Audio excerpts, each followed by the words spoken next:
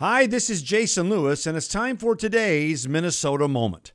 Last week, the peasants grabbed the pitchforks and descended upon the St. Louis Park City Council, forcing them to reinstate the Pledge of Allegiance. Now, they abandoned their wokeness reluctantly in the wake of Nike standing firm against the Betsy Ross flag and athletes routinely trashing the anthem.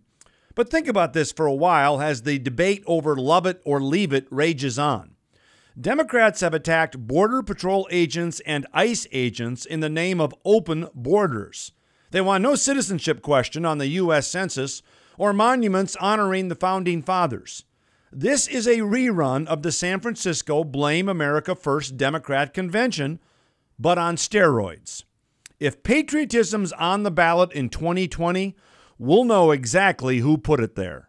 I'm Jason Lewis, and that's today's Minnesota Moment.